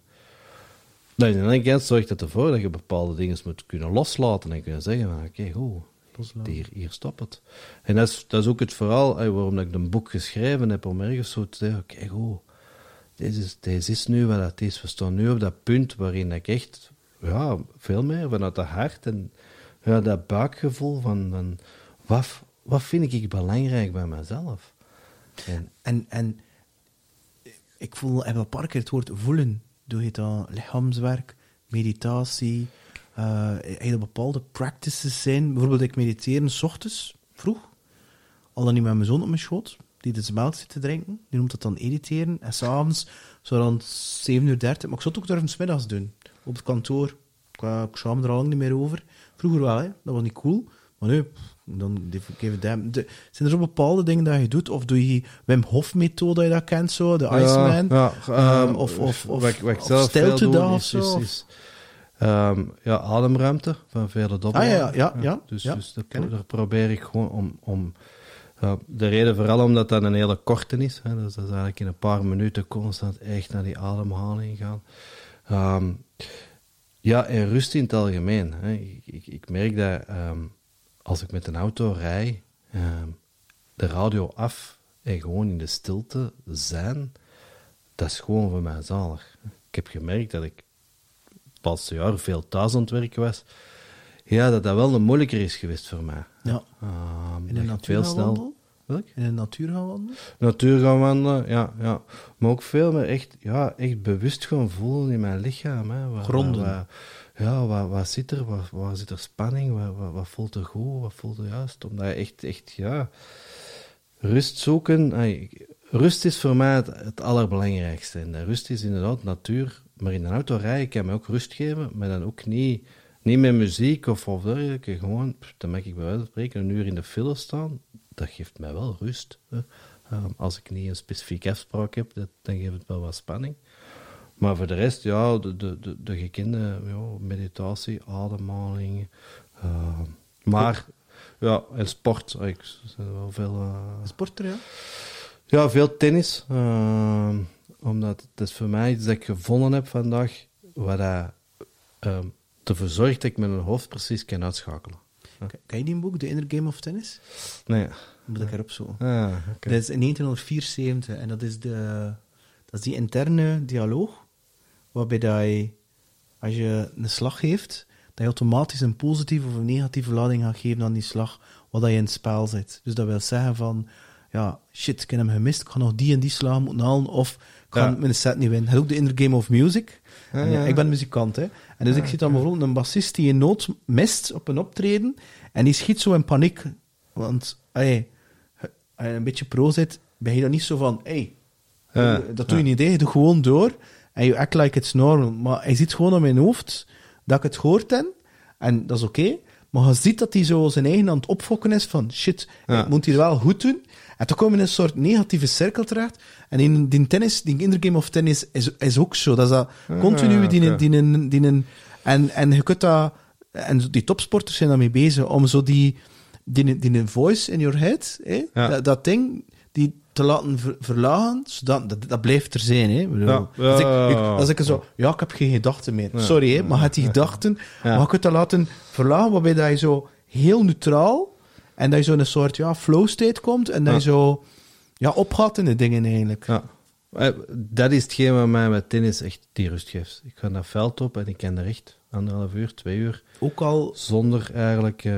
verliezen of winnen zijn niet mee bezig. Ja, nee, dat maakt mij niet uit. Tegenover gaan wandelen, dat kan mij een bepaalde rust geven. Maar dat zit hem dan meer in het... Oké, ik ga wel creatief beginnen nadenken. En ik zie iets en... Hier is een probleem, of hier ligt afval. Oei, ik moet een vuilzak. En dan begint constant een bepaald ding. En bij tennis, tot op heden, is dat echt... Nee, dat geeft mij een bepaald moment waar dat ik niet mee alles bezig ben. Met lopen, met fietsen, met mountainbiken. Ik heb dat allemaal gedaan, maar... Ik heb met optreden muziek, in de zin dat ik moet letten op de kick van de drum, ik moet letten op de bas, ik moet letten iedereen waar dat zit, het publiek, moet de stem horen, en ik moet weten waar dat we zitten. Maar vanaf het moment dat ik begin na te denken, moet ik een D-akkoord spelen, is het foutu. Dus ik moet ophalen in het ding en vertrouwen. En dan speel je dingen dat je denkt van heb je dat gespeeld? Ja, dat is met tennis ook. Hè. Op het moment dat je spanning krijgt, dan is het vergeten. Ja, dan dat lig is je, het, ja. die spanning. En dan kan ik echt gaan staan op mijn opslag en diep in en uit ademen, rustig, om echt in dat moment te komen. En dat is zo'n verschil van spel dat je gaat. Maar vanaf dat je in die weerstand begint na te denken en je maakt een fout en je wilt dat rechtzetten. Ja. En, dan zie je het dagelijks leven ook. Hè. Dan begin je te overcompenseren Ja. en dan Ja, dat werkt niet. Dat gaat niet. Nu, Tom, die was dan net bezig over cirkels. Is dat Sociocracy? Of hebben jullie gewoon een mix genomen van... We hebben een mix van alles, ja. Sociocracy, Teal, Ja. Holacracy, Lean. Alleen alles, ja, eigenlijk... Er is voor mij ook niet één systeem dat je ergens kunt. Het gaat echt over Wat dat er voor jou past. experimenteren. Op dat Ja. Wij experimenteren heel veel. Hè. Dus wij noemen echt alles van... Oké, dit is nu echt een experiment dat we gaan doen. We hebben onlangs het loonexperiment gedaan. Waar dat mensen zelf de lonen mochten bepalen. Maar waar duidelijk gezegd wordt van... Het is een experiment. Hè, en we gaan het nu voor zoveel maanden testen. En vanaf daar gaan we een keuze maken of dat we het echt integreren in de organisatie vanaf dan. En klaar. En ja, goed, we hebben cirkels, en we hebben rollen, en we hebben tactics en governance processen, die komen dan weer uit het andere dingen. Dus ja, het is echt een samenraapsel van verschillende zaken die dat zorgen dat we bedrijfsdengelijk dat we het nu zijn. Hè. Het is misschien een beetje een speciale vraag, maar kan dat samengaan met Agile werken? Of heeft dat er in C niks mee te maken? Kunnen die twee hand in hand aan? Want bij ons is er een heel tijdje die Agile en die Scrums, ik had dat wel die toestanden. Ja. Ik vind dat... ik weet waarom. En ik weet waarom dat gedachtegoed is. Ik sta er volledig achter. Maar soms vind ik... Het is een middel om een doel te bereiken. Maar dat is geen doel op zich. Hetzelfde met zelfsturing. Eigenlijk is dat geen doel op zich. Nee. Het is zeker geen doel op zich. Wij werken ook wel een beetje met Scrum HR. We hebben ook sprints van 2 weken. Ja, okay. Hoe dat met team planningen maakt. Ja. Dus ja, ook weer die combinatie. Hè, want je kunt Scrum of HR kun je integreren in een bedrijf op 101 verschillende manieren. Dat. En ook daar is weer... Hè, we zijn ons collega-model gestart. Toen zaten wij altijd op... Oké, we maken een planning voor een week, omdat we voor elke klant die week... elke week eigenlijk moeten werken. Hè. Ja, op een gegeven moment hebben we gezien van, maar we lopen hier toch tegen beperkingen, want als de copywriter een week met verlof is, dan kan er die week geen copywriting doen. Ja. Op een gegeven moment hebben we gezegd van, oké, het is beter als we dat in blokken van 2 weken pakken. Dan is de planning ook gemaakt. Oké, nu is dat 2 weken. Oh, dat is zo. En we zitten dan in een continu systeem. Hè. We zorgen ook dat wij 4 weken per jaar werken wij niet voor klanten, werken wij alleen aan onze organisatie, omdat dat zo gepast is in dat systeem. En ja, dat is continu evalueren, bijsturen, zien we dat er werkt, zien we dat er niet werkt, om alsmaar beter te worden. Ja. Nu, dat boek heb je geschreven... Wanneer is het uitgekomen, het boek? 2-3 maanden geleden? 7 mei, op mijn verjaardag. Dus, Hij is in een stier? Ja. Kijk eens aan, net als te kijken. Mei, we zijn nu... Juni, een maand verder zeker ongeveer, ja. Is dat een maand verder? Ja. Nu, wanneer heb je het laatste woord geschreven? Dat was toch niet 7 mei? Ik zelf het laatste woord, dat zal wel een half jaar geleden zijn of zo. Januari of zo? Ja. Oké. Nu, alles evolueert, alles is vloeibaar. Hè? Ja. Moest je nu het boek kunnen herschrijven, wat zou je er nu nog in steken en wat zou je eruit laten? Eruit laten zou ik niet direct weten wat. Hè? Ik denk dat alleen... Ja, het boek is zo een punt. Hè? Het is een momentopname. Het enige wat er nog bij zou komen is eigenlijk... Het stuk die erachter komt. Die 6 maanden dat erachter komt. En is het dan dat stuk van dat loon? Ja, ik denk dat daar het loon zeker en vast in zit. Ik denk dat er nog wel wat zou zijn over het hybride werken en hoe dat we vandaag na corona er anders mee omgaan en hoe dat we kantoren van de toekomst. Dus eigenlijk dat. Dus ik denk als je ook al 5 jaar verder kijkt, dan zal het eerder... misschien onbeperkt loon voor iedereen worden, om vanuit dat basisprincipe. Maar dat zal eigenlijk gewoon het vervolg zijn, deel 2 van het boek. Ja. En laten jullie werknemers deelnemen in shares? Dat is iets dat we nu aan het bekijken zijn. Maar dat is iets waar ik wel van droom, stiekem. Ja. Zo, ik vind het moeilijk, nee? Ga je het dan Keyperson nemen? Ga je iedereen nemen? Ga je zeggen van iedereen die dat 3 jaar zit? En die... Ik vind dat een hele moeilijke, maar ik geloof er wel ergens in. En toch krijg ik de vraag van... want wij zijn niet visie-backed, hè. Ik heb er ook bewust voor gekozen, maar ik heb quasi altijd in zo'n organisatie gezeten. Ik wou het een keer anders doen, ik wil het een keer kleiner en ik zelf kunnen beslissen. Ik wil het kunnen beslissen. Allee, ik. Ja. It's not by me.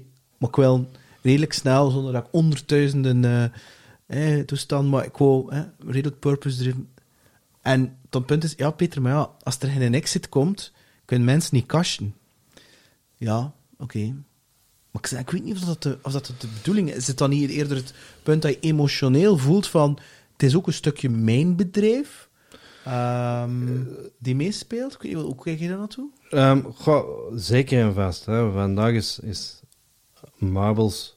aan de ene kant het marketing en communicatie, maar langs de andere kant zijn er al verschillende spin-offs gemaakt, hè, die dat eigenlijk allemaal, waar dat vandaag Marbles 100% aandeelhouder van is. Is dat een beetje een mini-Kronos-modeltje dat je nastreeft?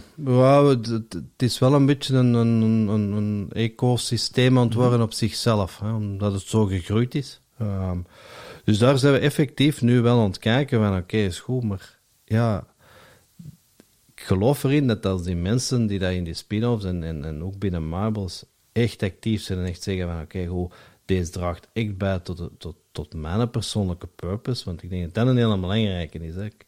Is de purpose van de organisatie en uw purpose, ja, gaat dat daar echt een bijdrage van zijn, dan is een participatie gewoon interessant. Hè. Dus ook hetzelfde vanuit Pebble, hè, ons incubatiefonds, waar dat we eigenlijk, die daar een stuk bij in Marbles zitten, is het de bedoeling dat op een gegeven moment een stuk voor Pebble terug uit gaat gestapt worden. Yes. En eigenlijk in alle organisaties waar wij incuberen, die dat we echt aan het transformeren zijn, dat eigenlijk die aandelen worden overgenomen door mensen die in die organisatie werken. Oké, het is niet dat je Dus aan een andere investeerder wilt verkopen. Nee. Maar dat was eigenlijk mijn vraag die er al mee bezig was. Terwijl het is echt een soort, ik kan niet noemen een management buyout, maar een team buyout.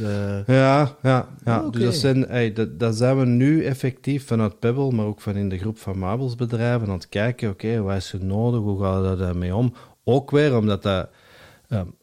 ik geloof erin dat dat voordelen heeft en dat echt mensen het engagement aangaan. Aan de andere kant, wat de tegenkant is, ja, aandeelhouderschap streeft het... gaat het ego ook wel accepteren. En gaan mensen wel...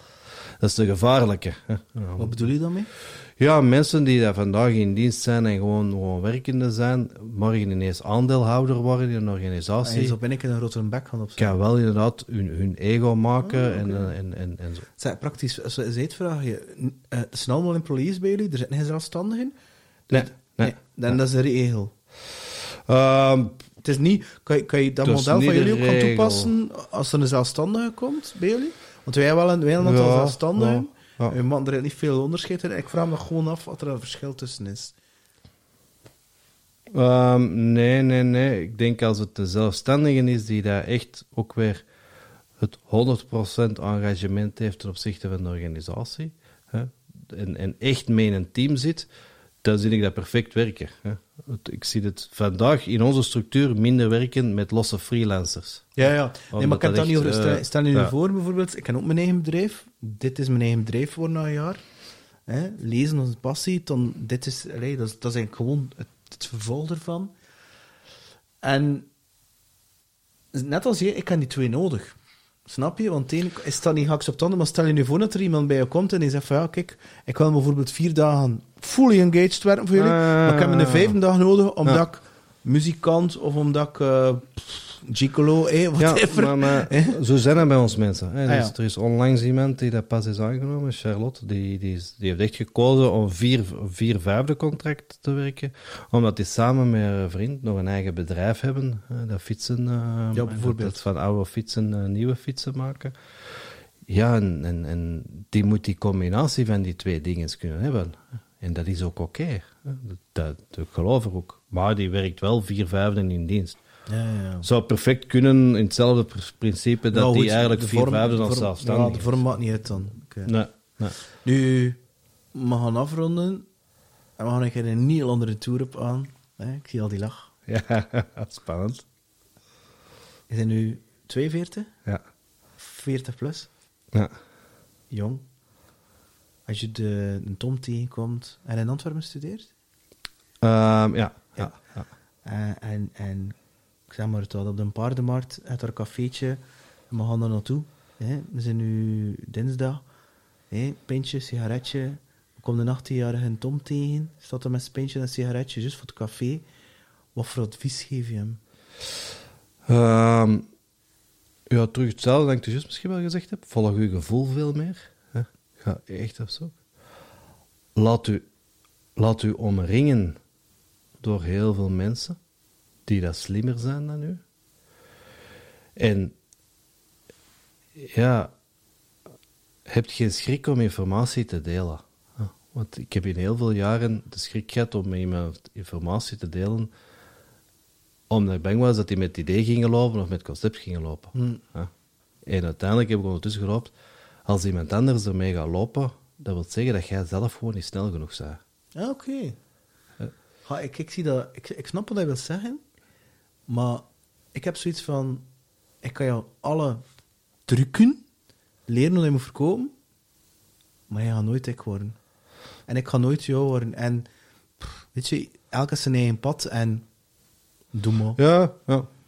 Ik geloof zelfs ook niet in concurrentie trouwens. Nee. Misschien de enige concurrent, dat ben ik zelf een dag geleden, 5 jaar geleden. Ja. Als ik dat dan maar voor de rest... Ja, nee, maar ik heb in de eerste jaren wel heel veel dingen voor mijn eigen gehouden en niet altijd echt zijn tong laten zien. En ik merk dat je, als je vandaag veel open en transparantie met iedereen communiceert... Komt er ook niet veel meer opportuniteiten op je af? Ja, dan komt er veel meer op je pad. Hè. Ik besef ook veel meer dat het pad u toch altijd zal leiden tot waar dat je moet komen. Het is dat, hè. Ja. Je voelt dat heel rap aan, hè. Ja. Je voelt dan die positieve energie. Intuïtie, hoe is dat belangrijk voor jou? Heb je dat ook contact dat wel een interessant mechanisme is? Want dat denk ik vroeger niet. Ja. Bij mij was dat hier en alles rationeel, totdat ik mijn intuïtie ontdekte en ik dacht van, ken je die situatie? En bijna iedereen zegt dat op de podcast, hè. Je ziet iemand voor je staan, binnen 2 seconden weet je van, you're full of shit, of... Ja, is het interessant. Ja, I trust you. Je zou wel in mijn team passen, whatever, of ik wil mij samen, whatever, hoe dan eet. En toch voel je dat er iets niet klopt. Ik heb zo'n paar keer zo'n case gehad, en toch heb ik doorgezet. En mijn intuïtie achteraf was van, Snauwaard, de tik in de boxen zei, en toch wist je van, er klopt hier iets niet. Ja, Of er kan ook situaties zijn, of een bedrijf, of whatever, dat moet niet altijd een persoon zijn, hè? Nee. Ik denk dat we zeker hebben meegemaakt in projecten waarin je maar zegt van, goh, deze is goed, deze is een tof project, deze moeten we hebben, maar iets klopt er niet. Hè. En dat er dan je constant zelf of met verschillende mensen gaat overtuigen van, ja, maar we moeten het toch doen, want. Ja, duidelijk dat het altijd, ja, als je gevoel gevolgd had op dat moment en niet gekozen had voor gemakkelijkheidsoplossing, voor het financiële, ja. voor we moeten nu, aanwervingen ook, ja, deze is de enige mogelijkheid, maar we moeten nu iemand hebben. Ik denk dat je honderden voorbeelden kunt geven waarin dat je dat hebt meegemaakt, of waarin dat er zoiets is voorgevallen en achteraf zegt, hadden we nu toch maar eens gewoon bij ons gevoel gebleven, of we hebben het nog zo gezegd. Ja, dat is zeker. En binnen 10 jaar, wie is Tom? Doe je altijd hetzelfde? Inspireren? Ik zal het maar inspireren. Want dat is het wel het ene dat je nu als doel hebt, hè? Ja, ik wil zoveel mogelijk inspireren, maar ja, ook wel zoveel mogelijk nog verder in beweging zetten. Hè. We zijn gestart met Marbles om die zelfsturing. We zijn dan meerdere bedrijven gaan doen. En ja, ik hoop dat die bedrijven kunnen groeien, omdat ik zie dat de mensen binnen die bedrijven gelukkig zijn. Ik hoop dat we meer bedrijven kunnen inspireren. Hè. Keynotes geven, podcasts, die een boek. Hè, zitten allemaal in een verhaal voor mij om die bal, die sneeuwbal, die we die een berg op ontduwen zijn, om straks ervoor te kunnen zorgen. Oké, goed. Nu begint echt die firma's... Ja, die transformatie, hè, voor mij zit het... ik heb het in een boek, denk ik, ook geschreven, het feit van, we zijn nog altijd de uitzondering. Hè? Maar als ik dan kijk, we zijn 5 jaar geleden al wel met dat gestart. Hè? Als je kijkt naar Ricardo Semler, hè, die is in de jaren 80 daarmee gestart. Hè? Weet je dat Ricardo Semler, waarom dat gestart heeft? En waar dat naar idee gehaald heeft? Want dat is van mij hetgene die bleef hangen. Ricardo was een lawyer, hè, die op zijn 19e dat bedrijf kreeg van zijn pa. En dat is een gitarist. Okay. Want op de documentaire die ik kan zien online, speelt hij letterlijk op een Fender Stratocaster. Ik ga dat nooit vergeten. En hij heeft gezegd, dat werd niet dat bedrijf. En ik ga de principes toepassen van een rockband. En dat is effectief zo. Dan moet je daar niet met ego's toekomen naar de shared leadership model. Ja. Want de een doet dit en de ander doet dat. Ik moet niet 100% van de tijd gitaarsolo spelen.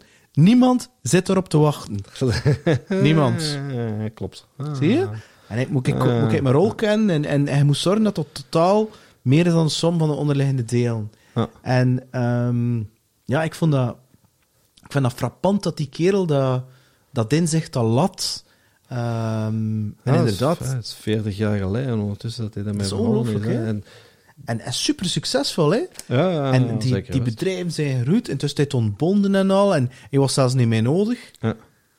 Ja, ik vond het ongelooflijk inspirerend. Hij is ook in zijn carrière 3 keer ontslagen als CEO van het bedrijf. Dat wist ik niet. Hij is ontslagen en is uiteindelijk teruggekomen, omdat het... Is het dan door de raad van bestuur buiten gezet of zo? Nee, het is even geleden dat ik boeken gelezen heb, hè, maar waarin dat eigenlijk gekanteld is naar die zelfsturing en waarop op een gegeven moment hij eigenlijk zijn ego ook het overpakt en eigenlijk door de organisatie gezegd is van oké, goed, we gaan nu even opzij zetten, want wij kunnen het allemaal wel zelf. En ja, daar gaat het, hè, als iedereen met de juiste intentie komt werken. Hè, want intentie, dat is het woord. Ja, en ook dat wederzijds vertrouwen. Hè, want ik heb ooit in een keynote en ik kreeg toen de vraag van, ja, maar wat als ik mijn mensen niet vertrouw? En toen had ik zoiets van, oh my god. Maar zelfs in een hiërarchisch gestructureerd bedrijf is dat niet oké. Als je geen vertrouwen hebt in je mensen en ervan uitgaan dat mensen... vertrouwen moeten verdienen. Ik heb dat ooit gehoord. Dan klopt dat niet. Ik heb ooit gehoord, jij moet mijn vertrouwen verdienen. Ja. En ik dacht van, serieus? Nee, je hebt mijn vertrouwen en hij het geen verneukt. It's your problem. Ja, maar wij ook. Hè. Wij starten, iemand die bij ons start in 100% vertrouwen en 100% vrijheid. Het is niet zo van, je moet eerst een paar jaar werken en dan krijg je onbeperkt verlof. Nee. Vertrouwen, vrijheid en daarmee gaan we aan de slag. En dat is gewoon, ja... En daar hoop ik dat ik denk dat corona het laatste jaar wel veel voor in beweging heeft gezeten en dat het welzijn van de mensen wat meer in besef is. Maar pas op, er is er een grote weg af te leggen. Ja, kijk, het is wel een trend, merk ik, in agencies, marketing agencies, wat de zelfsturende teams toe op te gaan. Hè. Het zit in het Hansen-deel die het gedaan en je merkt wel dat dat... Het is ook hip, hè. Laten we eerlijk zijn, het is hip. En natuurlijk ook de Torfsen en de Durabricks en op een of andere vorm flirten ze er toch een beetje mee, elk op hun manier. Ja. Ik ga niet zeggen dat het 100% waterdicht model is voor iedereen, als persoon, als individu. Voor mij persoonlijk is het wel het model... bijvoorbeeld Mediagenics, zoals je kent, die zijn ook volledig zelfsturend. Hè. Die hebben volledig Sociocracy geïmplementeerd. Je hebt hem bijvoorbeeld ook in het Antwerpse, ik moet hem ook nog een keer vragen. Zijn doel was, ik wil 100% deal gaan de Skyscrapers, een AWS company. Frederik Denkens. Ja. En dat heb je ook een serieuze transformatie. En dus er zijn wel... Ja, maar al die bedrijven en heel veel bedrijven dat je opnoemt, die gaan een zelfsturing of deal vanuit... Ja, ik denk dat misschien wel zit vanuit een purpose, vanuit het besef. Maar ik zie er heel veel bedrijven ook het doen omdat het hip is. Ja. We moeten zelfsturend worden, want dat is de toekomst. Ja, en dan... Dat is verkeerd, vind ik. Dat zijn weer met de middelen naar doel. Dan is dat zelfsturing als doel. En zelfsturing is middel. Ja, voilà. En dat zie ik in heel veel bedrijven gebeuren. En dan je dat laat, ja, we hebben dat geprobeerd, dat werkt niet. Want uiteindelijk, hè, als ik dan nu... Als team zit ik qua sales in 3, 4, 25 jaar. Super jonge gasten. Hè? Alhoewel ik het mezelf nog super jong voel. Hè? En die zijn het maar op zoek naar één ding. Impact kunnen maken. Ja. Ik wil een impact kunnen. Dus zeg ik hier, Ja. full responsibility, you are the leader. Ja. Ik kom in muil, hij trekt het, maar hij haalt me erbij, wanneer hij me nodig hebt. Hè? Ik ben nog altijd beschikbaar. Hè? You're in the lead. Ja. Ik niet. Hij maakt zelf je beslissing, do whatever it takes, ik vertrouw op je. En je ziet dan dat die mensen groeien. Ik vind dat het schoonste dat er is. Als je dat zo'n mensen op een jaar tijd ziet groeien en geconfronteerd wordt met zichzelf, please-gedrag. Dat is een van de dingen. Zo. Maar waarom heb je nu die beslissing genomen? Waarom heb je onder die klant gezet? Het is niet omdat het C-level is, dat het die meer is, of dat het 40 is en grijs is, of geen naar het. Ik zeg, nee. Heb je eigen waarde uit, het waarde geleverd. Dus...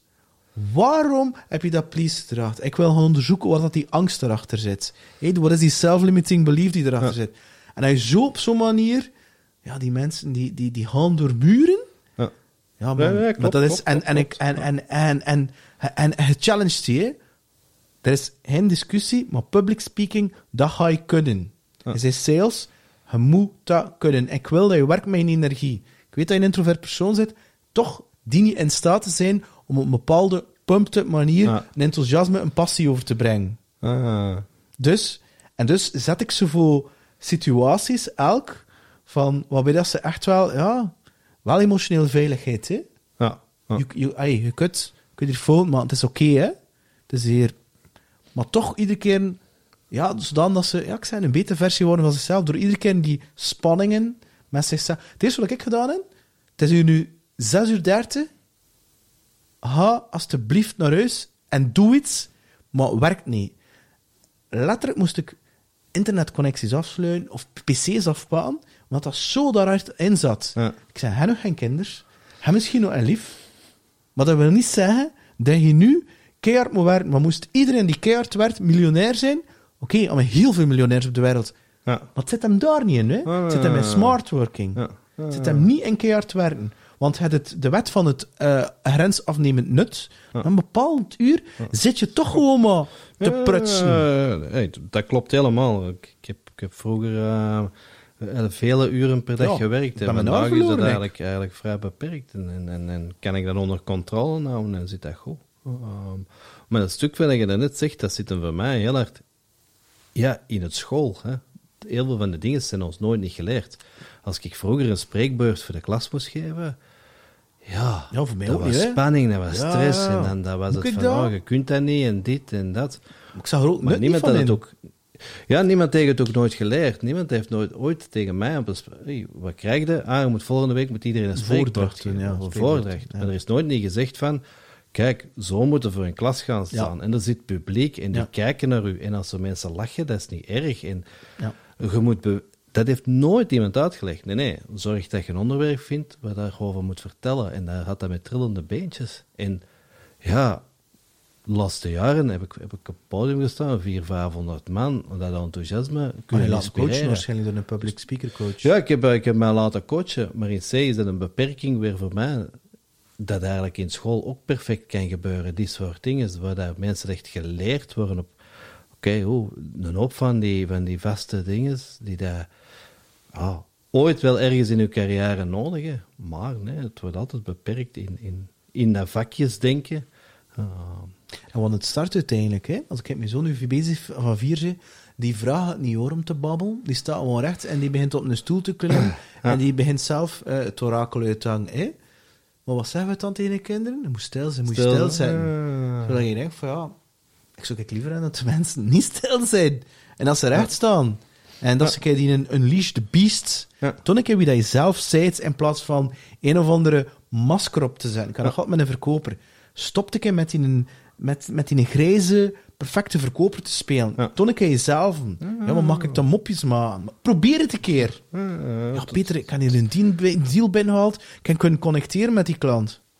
Authentiek zijn, hè? Maar ik dacht, dat verkoopt niets anders. Ja, ik weet het. Ik kijk fit in de Wolf of Wall Street. Dat is het niet. Dat is het niet. Klopt inderdaad. Nu, ik weet dat je grote droom, als ik het goed gelezen heb, dat er heel veel bedrijven in België, ja, ook die purpose-driven, ook mensen gelukkig maken, zelfsturende teams, hè, dat zie ik nog realiseerbaar. Ik denk dat er wel nog veel water gaat stromen naar de zee. Ja. Hè? Maar dat is oké. En... Ja. Maar wat is er voor jou nog zo'n crazy droom? Want een crazy... Kom niet af van, ja, ik wil in Las Vegas staan en voor 10.000 mensen dat inspireren. Samen met Ricardo Semler. You can do that, Tom. Ja. You can do that. Okay. Ik bedoel, binnen 10 jaar zijn je misschien de Ricardo Semler. Who knows? Ja. Maar hij is zo'n crazy droom. Bijvoorbeeld bij mij moest Chris Martin me bellen van Coldplay. Een jaartje mee gaan spelen. Ja, oké. Het is niet dat we nu mijn favoriete muziek is, maar ik vind die van live band zo goed. Hoe qua energie van die zetten, dan denk ik... Ja. Oh ja. Hey. Ja. Goh, ja, ik vind dat een heel moeilijke vraag. Of wil ik er op Wimbledon gaan spelen? Tegen Serena Williams? Ja, moest zoiets inderdaad kunnen, dat is misschien nog wel... Met een snowhard-raket, hè? Ja, of hey, want die bedrijven is inderdaad, de bedrijven in beweging zitten en dan merk ik dat er veel in beweging is. Hè. Misschien is het mijn grootste droom dan wel... Ja, naar die scholen, een verandering te krijgen in die scholen. En morgen te kunnen zeggen van... want de bedrijven in zee... Ja, die zijn allemaal... de mensen die er zitten zijn allemaal aan een bepaalde leeftijd. Als ik morgen een echt die scholen kan kentelen, bij wijze van spreken... Ja, dan gaat uw impact veel groter zijn. Een leuke maatschappij creëren. Je gaat 20, 25, 30 jaar ineens in je switch gaan. Hè? Dus de mensen die dat dan binnen 5, 6 jaar of 10 jaar afstuderen, ja, dat gaat zo een beweging zijn. Dus misschien is dat wel een... Ben je dan bezig met je kinderen ook? Ik probeer die daar wel in te helpen en te begeleiden. Ja. Wat zijn ze? Pa, stop me zo, tot mijn Antwerps. Ja, dat krijg ik soms wel terug van... je moet ons niet coachen, we hebben al genoeg gecoacht op school, dat soort dingen. Dus. Maar goed, ik probeer daar inderdaad wel een beetje te steunen en te zoeken wat hun passie en hun talenten zijn om daarin dingen in beweging te krijgen. Ja. Super. Tom, heel erg bedankt. Ik vond het super fijn om te delen. Ik vond het super interessant ook. En ik vond het ook interessant dat ik een keer andere inzichten heb gekregen. Toen ook andere vragen dan bijvoorbeeld bij de Team Tom podcast. Ja. Love you boys.